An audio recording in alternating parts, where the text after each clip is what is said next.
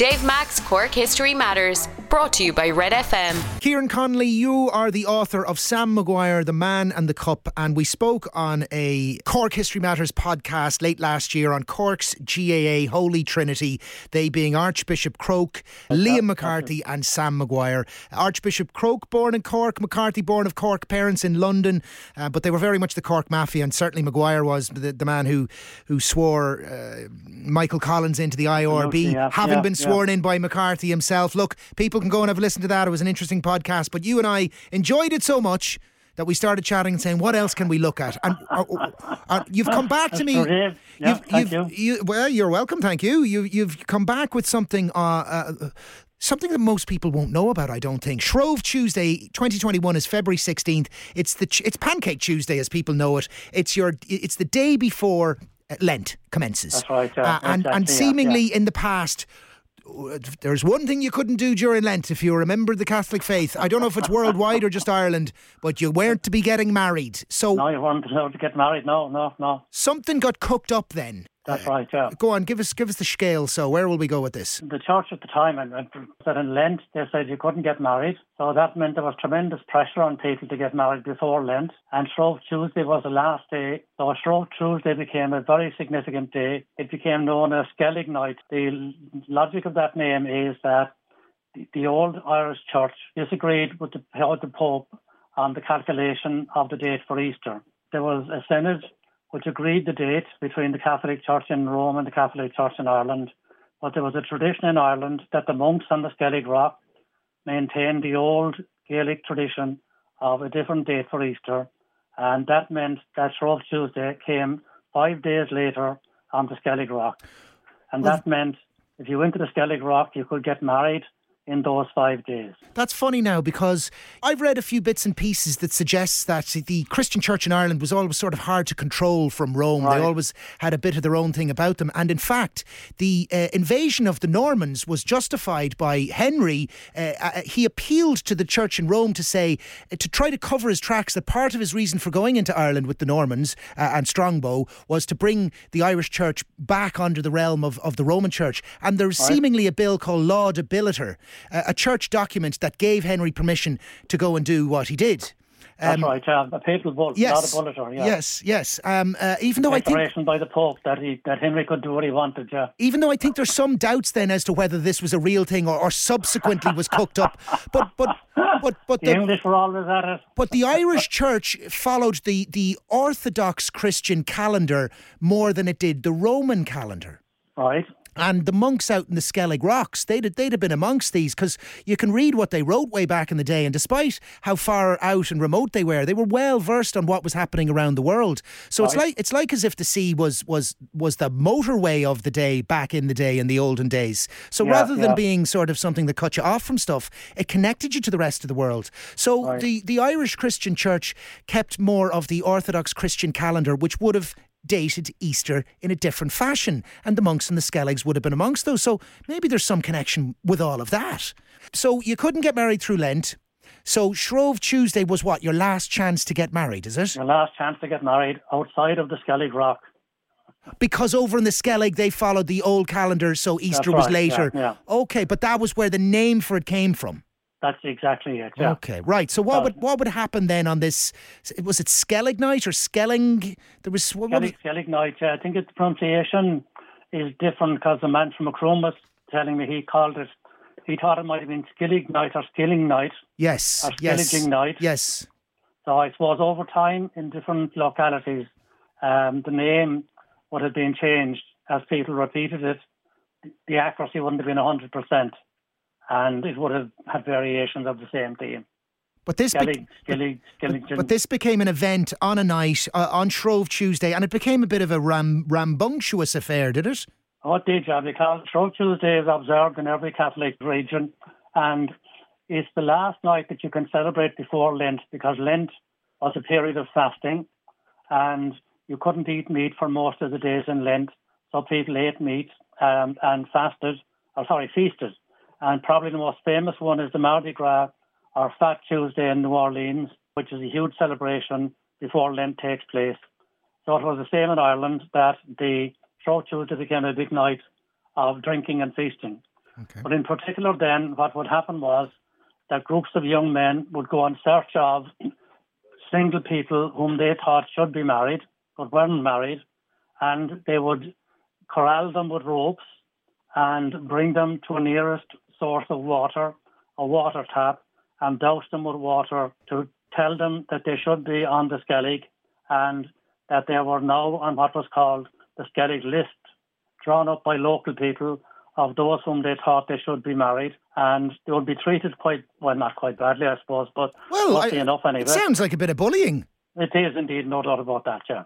And to add to the pain then, local poets would write what they called Skellig lists, which consisted of poetry, doggerel poetry, I suppose you'd call it, which pointed out or had a list of the people who were single, that people thought should be married, and they would be very vicious and would identify specific family characteristics that maybe were embarrassing to the family, and they would be printed in large numbers and circulated on Skellig Night, and perhaps delivered to the houses of the people who were the target of the Skellig Night list. And there's an example there from Bandon in 1843. Jack Lovell says he's sick of life because he cannot get a wife. A house he has in North Main Street, with bed and bedstead all complete. His lady will have all together, besides gold and lots of leather. Take courage, Jack, be not dismayed. Miss Marshall still remains a maid. Her coffee, though strong as spunk, I'm sure will never make you drunk. So they would gather, people would go out on the street, banging pots and pans, accompanied by musicians, making noise, and corral the people who were the targets and douse them with water as punishment, I suppose, for not being married, which was the requirement of the local society at the time. And an interesting point then was where we came across this in the first place, was that the Fenians chose Skellig Night in 1867 as the night for their rebellion in 1867 because they thought, I presume, that the mayhem around the streets would give them cover for men with guns mightn't be too obvious if there was mayhem taking place on the streets anyway. And that was what they chose as their rebellion night. So they were mayhem all over the place. And as you say, I think correctly, bullying of the single people, which shows you how powerful the church was, that people were willing to do, in a sense, be a police force for the church and humiliate people who weren't married and who were outside the regulation of the church in that sense then, that they might have sex outside marriage, and people were willing to dish out this terrible rough treatment to the people in question. And there's a wonderful painting in the Crawford Gallery in Cork, which is Skellig Night on the South Mall in Cork in 1845 by an artist called James Beale. At that time, where the National Monument now is on the Grand Parade, there was a statue, what they call an equestrian statue, of King George II, the King of England, at the previous King of England. And it was painted, at one point, it was painted gold and yellow in 1781. And the Irish for yellow is bui, and the Irish for horse is couple, and the Irish translation for Grand Parade is couple bui. So George's golden yellow horse was used to name the street there in the Irish version of the street anyway. And George himself then, as I may point out, perhaps deserved the statue because he was the last King of England to lead an army in battle, in the Battle of, I'm not sure about the pronunciation, the Battle of Dettingen in June 1743. And that battle was a battle in what was called the War of the Austrian Succession, which was the other powers attempting to divide up Austrian territory for themselves. And later in that war, in 1745, at the Battle of Fontenoy, a famous charge by the Irish Brigade won the day for the French. So the Irish had a big role in at least that battle anyway. So George's statue was tumbled by, as the phrase has it, the wonderful phrase, persons unknown in 1862. The corporation removed the structure, so it's the only record of it now really is in this wonderful painting in the Crawford. So in the scene, in the painting, the poor victims are, one man is on a donkey, others are in hand carts or wheelbarrows, and others are in carts drawn by horses, being paraded around the bonfire on the Grand Parade, where it intersects with the South Mall, and being treated and humiliated and shouted at. And the Skellig list themselves are scattered all over the ground in the painting, containing the list of the poor buggers who are on the donkey and in the carts. People would be brought under a tap and doused with water, which seems to be the regular treatment wherever this took place.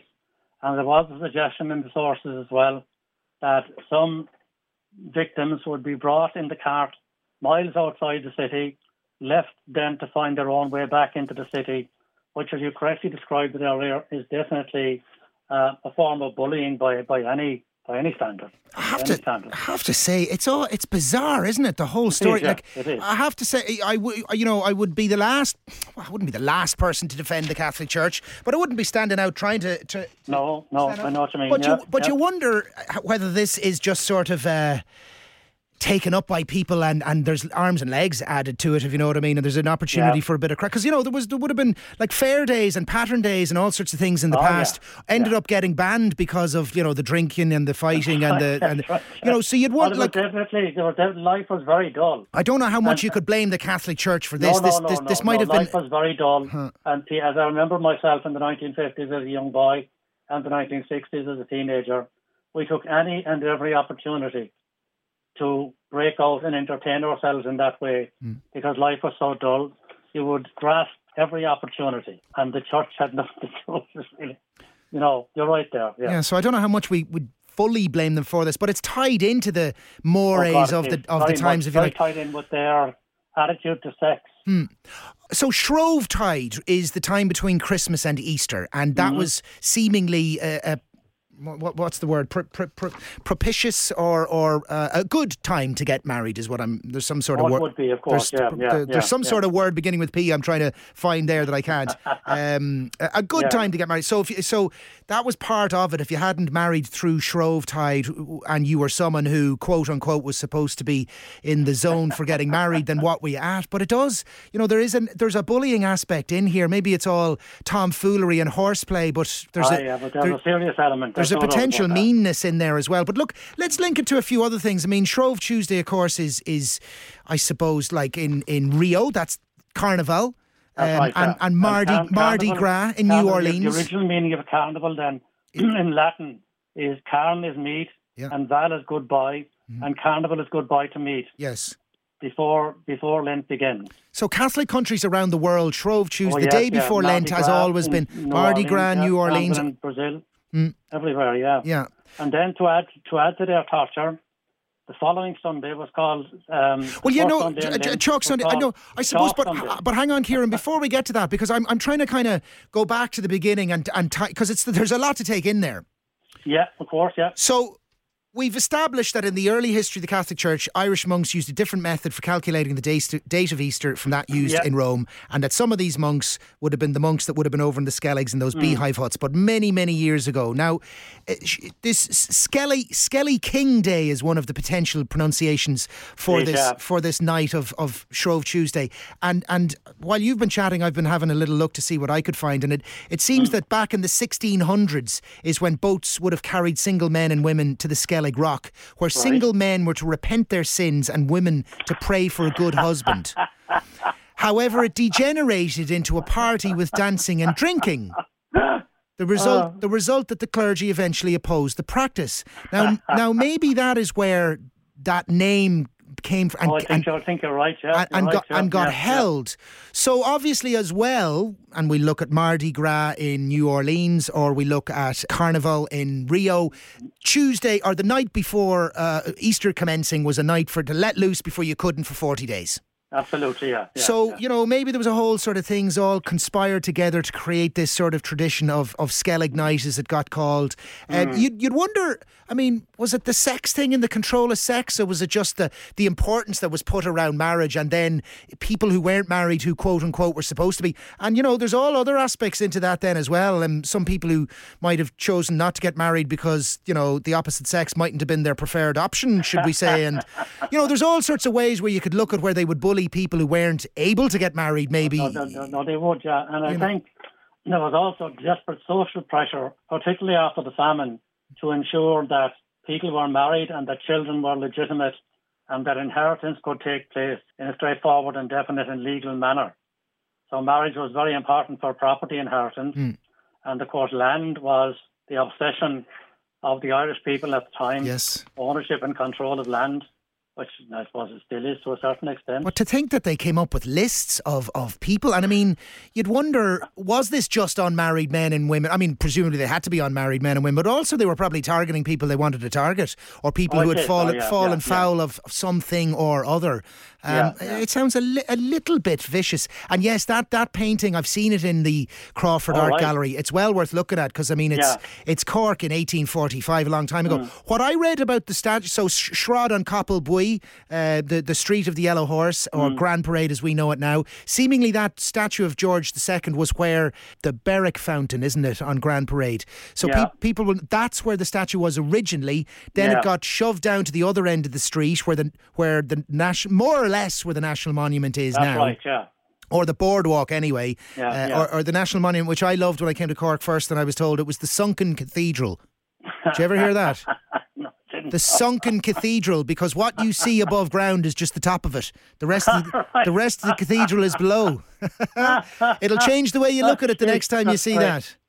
And yes, so obviously this was a place of gathering for people on nights. It would be, they gathered on Skellig Night on South Mall, Cork in 1845, where James Beale remembered it in his painting, and the torch lit, and the carts and the lists, and Jesus, I mean the gathering of people. The gathering of people with ropes as well is bizarre, isn't it? The thing, they put ropes around them and dragged them to the pump or the tap. And maybe the water was purification. That's true, you're right, yeah. Like from a baptism. And girls would be tied to a pole or a tree or a gate until someone would rescue them. And you were saying to me as well that the tradition carried on late enough that some schools in some villages and towns. That's right. The sergeant of the guards would be would be on duty, and the girls would be left out an hour early to try to avoid being corralled by the boys and dosed by the boys. The torture continued then on the following first Sunday in Lent, was called Chalk Sunday. Single people, their clothing was marked with a chalk X, and if they didn't like you particularly, they'd mark it with what was called a rattle. And the rattle was a thing that was used by people to mark their sheep and cows, a very solid block of red or whatever colour, very hard to get off your clothes, because if it could stay on an animal's skin or on a sheep's wool, be very hard to get out of your clothes. And the Monday then was called Salt Monday. The torture was never ending, because they put salt on the people to keep them fresh until the next Skellig Night.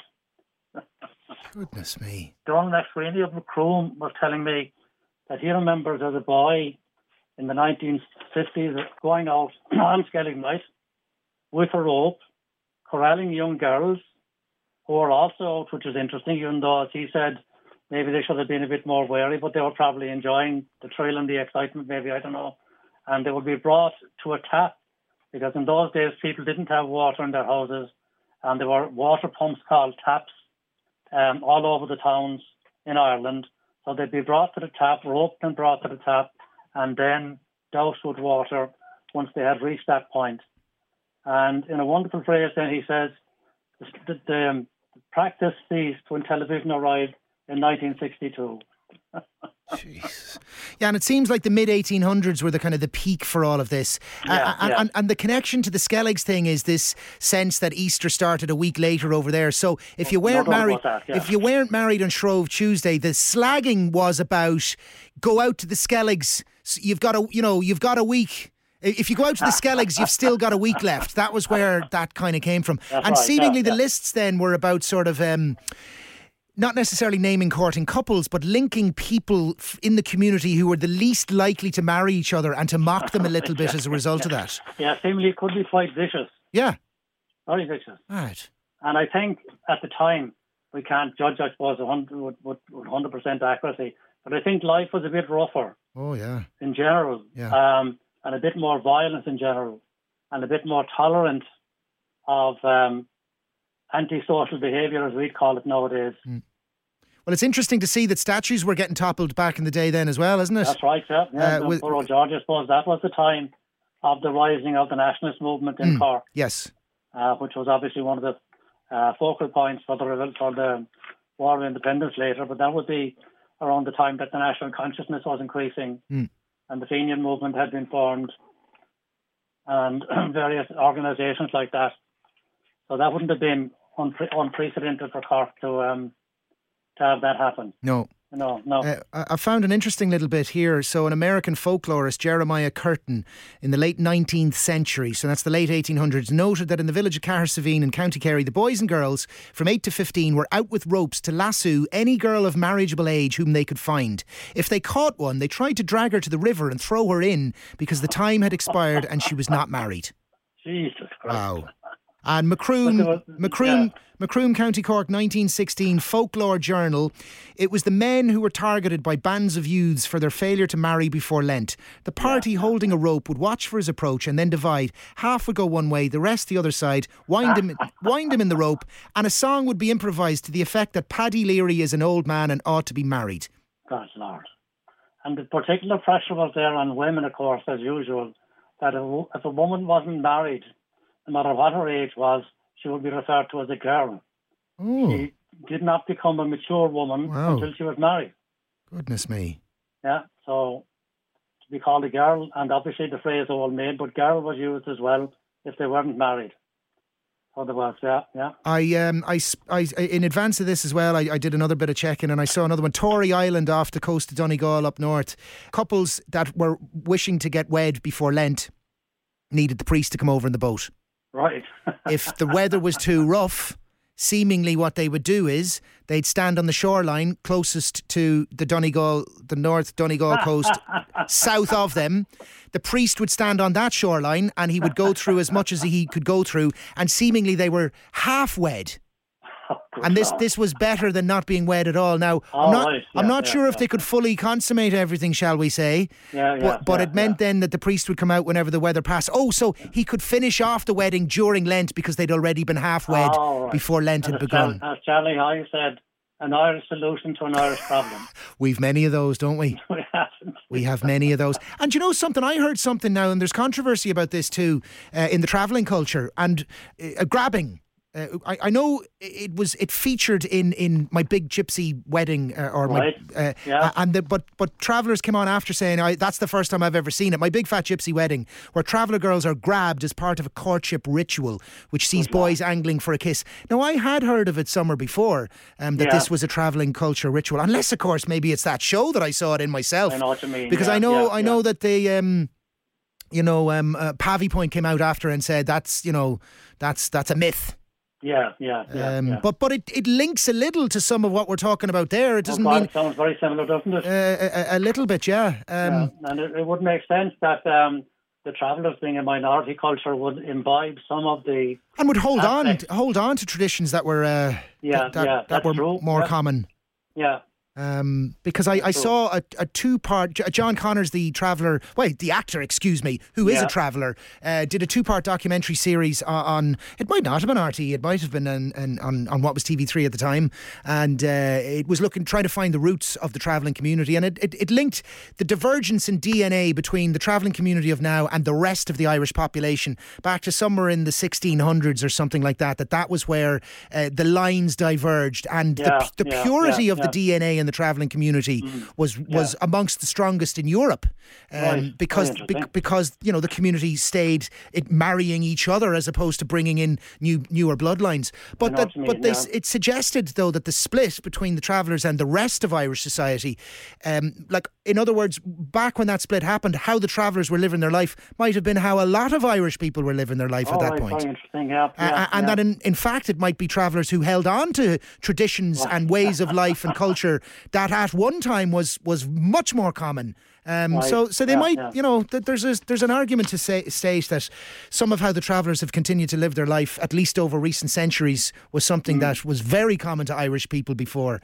Right, very interesting. But you're going to bring us on now to Bonna Night. Now, where I come from, up the north of the country, or the northeast at least, Halloween was the night where we did bonfires, not the 20. And I think it's almost specifically Cork, or certainly it's one of the strong points in the country, where Bonna Night, the 24th, well, it's June 24th it's done, is it?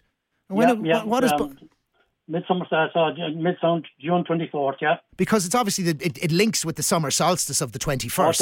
It does, yeah. So tell us, St. John's Eve, what have you found out? 24th was John the Baptist's feast day, because he was born, he baptized Jesus, he brought the light into the world, and as a result then, the bonfires were lit to celebrate the bringing of the light. It was, as I said, an ancient pagan festival where the sun would be at its peak and the fire could communicate directly with the sun for the pagan celebrants. It happened on the night of the 23rd, St. John's Eve, was when the bonfires were lit in the Cork area anyway, and I think everywhere else as well. It was traditionally a fertility rite, because at that point in the agricultural cycle, the crops would be at a significant stage of growth, and the cows would be at their maximum production of milk, and they wanted to ensure that the crops would continue to grow and the cows would continue to be productive. So they held a bonfire on that night to pray for fertility. So the bonfire was for a good harvest and for the health of the cattle and the fertility of the land. So in rural areas, the bonfire would be lit in the same place each year in a prominent location. The fire should be lit at sunset and continue to be tended until after midnight. And the materials would have been furze bushes. An old man in the district would say a prayer and something along the lines of, in the honour of God and St. John, to the fruitfulness and profit of our planting and our work, in the name of the Father and the Son and the Holy Spirit, amen. Also, in some regions, there was a custom that a young person would throw in a bone, because the original word for bonfire was bonfire. People would pray while walking around the bonfire in a clockwise cycle, in the same route as the sun took during the day. The fire itself then, as you might gather from what I said even already, was regarded as having magical properties. So there was a custom of taking torches from the fire, walking those torches into the fields where the cattle were, and waving the torches over the cattle, or indeed in some cases singeing the cattle slightly to give them the blessing of the fire. And in other locations, when the fire died down and there were only embers left, they would create two little fires, and the cattle would be driven between those two little fires to give the blessing of the fire to the cattle. The ashes were also regarded as significant, because the ashes would be scattered on the fields or on the crops, and they would be taken home and used as a form of folk medicine as well for various ailments, mixed with water and taken for various ailments. So then when the prayers were finished, and I presume the cattle had been blessed and the land had been blessed, there would be singing and dancing around the bonfire. And as the fire declined, I suppose, to some extent, young men would prove their gallantry by jumping over the fire, and there would be, as I said, carry on around the fire. At the end of the night then, it was considered to be lucky to bring sods of turf home from the fire, to light your own fire in the morning, or to light your fire for the morning. We all had, I remember well myself, my mother, God bless her, was a wonderful and very religious woman. So we had rosary beads, and we had little cloth objects called scapulars, which you wore around your neck. And over time, these would wear out or get broken. And it was regarded as acceptable to dispose of an old rosary bead or a worn-out scapular by throwing it into the fire on bonfire night, because that was a holy and sacred fire, and you weren't disrespecting the religious nature of the objects. In parts of Cork as well, and I remember a man eating this when I was a young boy in the 1950s. It seemed to be his only diet. He ate what was called goody, Goody, goody. And that consists of white bread. He had a full loaf of bread soaked in milk. He had a big bowl, and flavoured with sugar, in his case, and spice. And that would be cooked in pots by the side of the fire. But as I said, he seems to have continued in his own life. Perhaps he had bad teeth or something like that, that he couldn't eat normal food, but he certainly survived on goody. And then at night as well, late at night when the fires had died down, women would walk through the embers hoping for a good husband, and if they were pregnant, hoping for a happy delivery of the child. Now, hang on, let me just jump in there for a second, because you mentioned your man that you knew growing up that used to eat goody all the time. But how much of what you're telling me now is stuff that you remember as well? We were gasping for entertainment. Yeah. We would do anything. And I remember we did light a bonfire in about 1961 or 1962. We were in a prominent place in Dunmanway called The Rock. We weren't supported by the adults, let's put it like that. Yes. For Dunmanway, you know what I mean? No idea about the festival or St. John. Yes. Or we just knew that there was a vague memory of a tradition. Yes. That people used to do this. And we were so starved for entertainment, we decided we'd do it. But as I said, we were actively discouraged, and we didn't do it again. Well, I remember I used to build bonnas for Halloween, and when you look back at it, like, you know, you were getting tractor tyres and, like what we were pumping out into the atmosphere. And you'd be throwing in aerosols to get the bang off it as well. You know, all stuff you shouldn't be doing. But you were worse than me and my friends. Well, there you go. Bonna Night still exists, or you know, it is amazing to think that is the tradition that it links back to. Give me the bit at the beginning again of where they linked it to St. John. St. John baptised Jesus, and Jesus brought the light to the world. Right.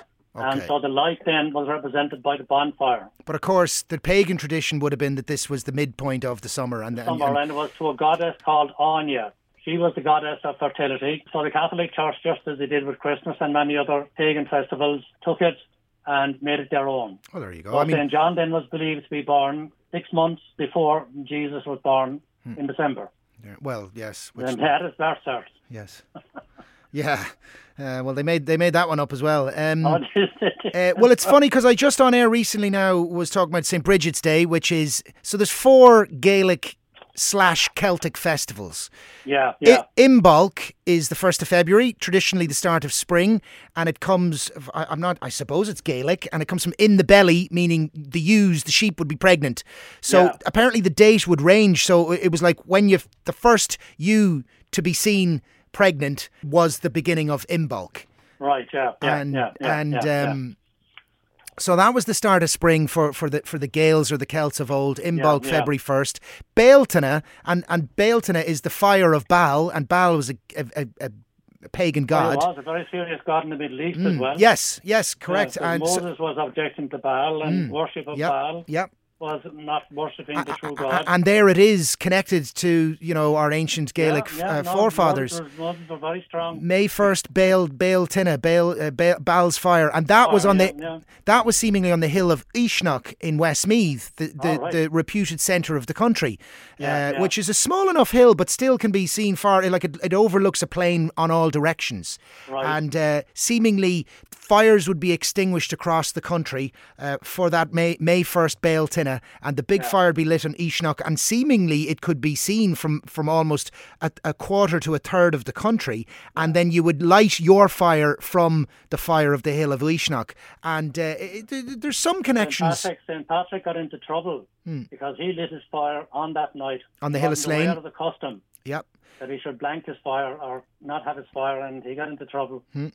I got away with it though. No, I don't think so. He was called to the king. He got called over to the king. Yeah, but because that was like he was in the hill of Slane, which is across the way from the hill of Tara, which is yeah. But you'd imagine that whole thing about the summer fire, the midsummer fire, and you everyone's extinguished and you light your own from it, and all of this, and the passing of the cows over the thing. I mean, it's there's some lovely traditions in there, to be honest with you. I just want to say that. I mean, those fires being that tradition you mentioned there on the hill of Uisneach, that is really beautiful. The Navel of Ireland is what it's called. All right, now that is really beautiful. You could envisage that yourself in your own mind. So it's for those people, obviously, the darkness was very frightening. That they were hoping that the seasons would turn and things would improve. You know that fire was very important to them then. Absolutely. That was a lovely custom. One of the enduring legends of Uisneach is that it was the location of the first great fire to be lit in Ireland. To usher in the first dawn of summer in May, the Uisneach hearth burned biggest and brightest of all. Visible to over a quarter of Ireland, hearths were extinguished in every Irish home and fireplace in the country in anticipation of a new flame from Uisneach's belting of fire. It must have been an extraordinary sight. That's wonderful. And it must link as well to the midsummer thing of St. John's Eve as well. Of course it does, yeah. Or do we have a name for it before St. John's Eve? No. Anya, Festival of Anya. Yeah, maybe something like that then, yeah. Yeah, Anya, yeah. And Bonna Night still links to it. Yeah. Let's finish up with, you've something for me on St. John of Mushera, have you? Yeah, in the 1950s and 1960s in Dunmanway, if something was out of the ordinary or ignorant and not very cultured, you were described as being from Mushera, the mountain Mushera. And Mushera is the highest peak in the Bogra Mountains. And Mushera, that area there, has a tradition of their own St. John of Mushera. And he has 3 holy wells. The most prominent of those is on the Mill Street or Bain side of the mountains. It's supposed to be good for warts. The well is supposed to be good for curing warts. Up to the 1940s, there was a pattern at that well where people would attend the well. They would do a pattern of prayers, a very detailed pattern of prayers, walking around the well, 7 Our Fathers, 7 Hail Marys, 7 Glorias, and a decade of the Rosary as the well is being circled. Kneeling in front of the well, they'd say all those prayers, and then while walking around the well, they'd say a decade of the Rosary. So then when the praying was finished, the crack began because tents would have been set up in the immediate area, selling all sorts of goodies and including drink. So there would be a celebration. The well that I'm referring to there is called Tubber na Fahani, which must be the Irish word for wort. And then there are a few people who are worth mentioning in the development of that site, because after 1940, the audience and the pattern kind of died off. In 1954, Michael Buckley of Oban put a picture of St. John over the well. Another man, Sonny Buckley, Tullig Mill Street, built a little structure, the timber altar to protect the picture. And in 1958, a central grotto and 2 side grottos were built. The first Mass was celebrated there on June 24, 74. When Sonny Buckley, the man mentioned a few minutes ago, when he died, he left a lot of money to building stations, and stations designed by Liam Cosgrave of Blackpool were elected by voluntary labour. So now we have a beautiful site, the well and its 2 side statues beside it, and these beautiful stone stations of the cross surrounding it. So we have Macroom or Mill Street has its own version of St. John as well, which is fascinating that those men did. Obviously men of great belief, built a beautiful thing which they have left for their community. And had a day for people to sing and dance. Something. Have you said your prayers?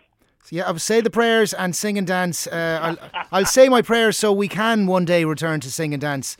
That's exactly what we'll do. Good man, that's great. Just to tie it back, I wonder now if, because St. John's Eve traditions happen across the world, but you'd still wonder if some of that stuff about the fire and the lighting of the fires and the other ones links back to that Belton thing, and got transferred a little bit. I wouldn't be at all surprised. And that's fascinating about Baal. As I said, in the Bible and in the Old Testament, he was a major hate figure. Yeah, well, there was a man who quit his job in RTE and went to live in the west of Ireland. Bob Quinn is his name. Yeah. And he made a 3-part documentary that I've only recently seen. I'd heard about it for years, called Atlantic.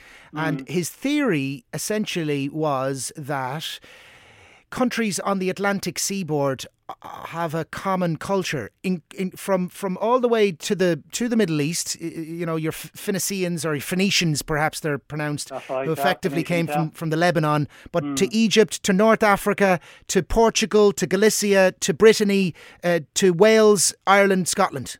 That the Atlantic coastway was a seaway that connected all of these people, and some of the Shanno singing that you hear in the west of Ireland or out in the Aran Islands links to the sort of singing that you could hear in Morocco amongst the Berber people. And the Phoenicians were tremendous sailors. And that and that tied in with the Irish Church keeping the Orthodox Christian calendar. because actually we related more and connected more to that sort of world and tradition than we did the Central European Roman run. The Roman tradition in Italy, later tradition. Yeah, that makes sense. Yeah. Kieran, I think I hope we've entertained people again on this Cork History Matters podcast, where we have covered a number of things, amongst them Skellig Night, Skelling, Skilling, all sorts, pronunciations and accents and all sorts of things can change it, but a night of mischief and mayhem. My God, it was. And a bit of bullying that maybe it's good it's gone, although I suppose in our modern society there are many ways for people to be bullied still. That's true, indeed. Sadly. Even more vicious in any way. Seems to be central to the human character, unfortunately. Looks like it, yeah. Kieran Connolly of Dunmanway, the author of the book of Sam Maguire, and a man who gratefully chatted with me about Sam Maguire, Liam McCarthy and Archbishop Croke, the Cork's GAA Holy Trinity. That podcast is available. Great connection on your part. Great connection. Thank you, and thank you for this chat again. The first Cork History Matters podcast of 2021 over and done with. Thank you, Kieran. Thanks, Dave.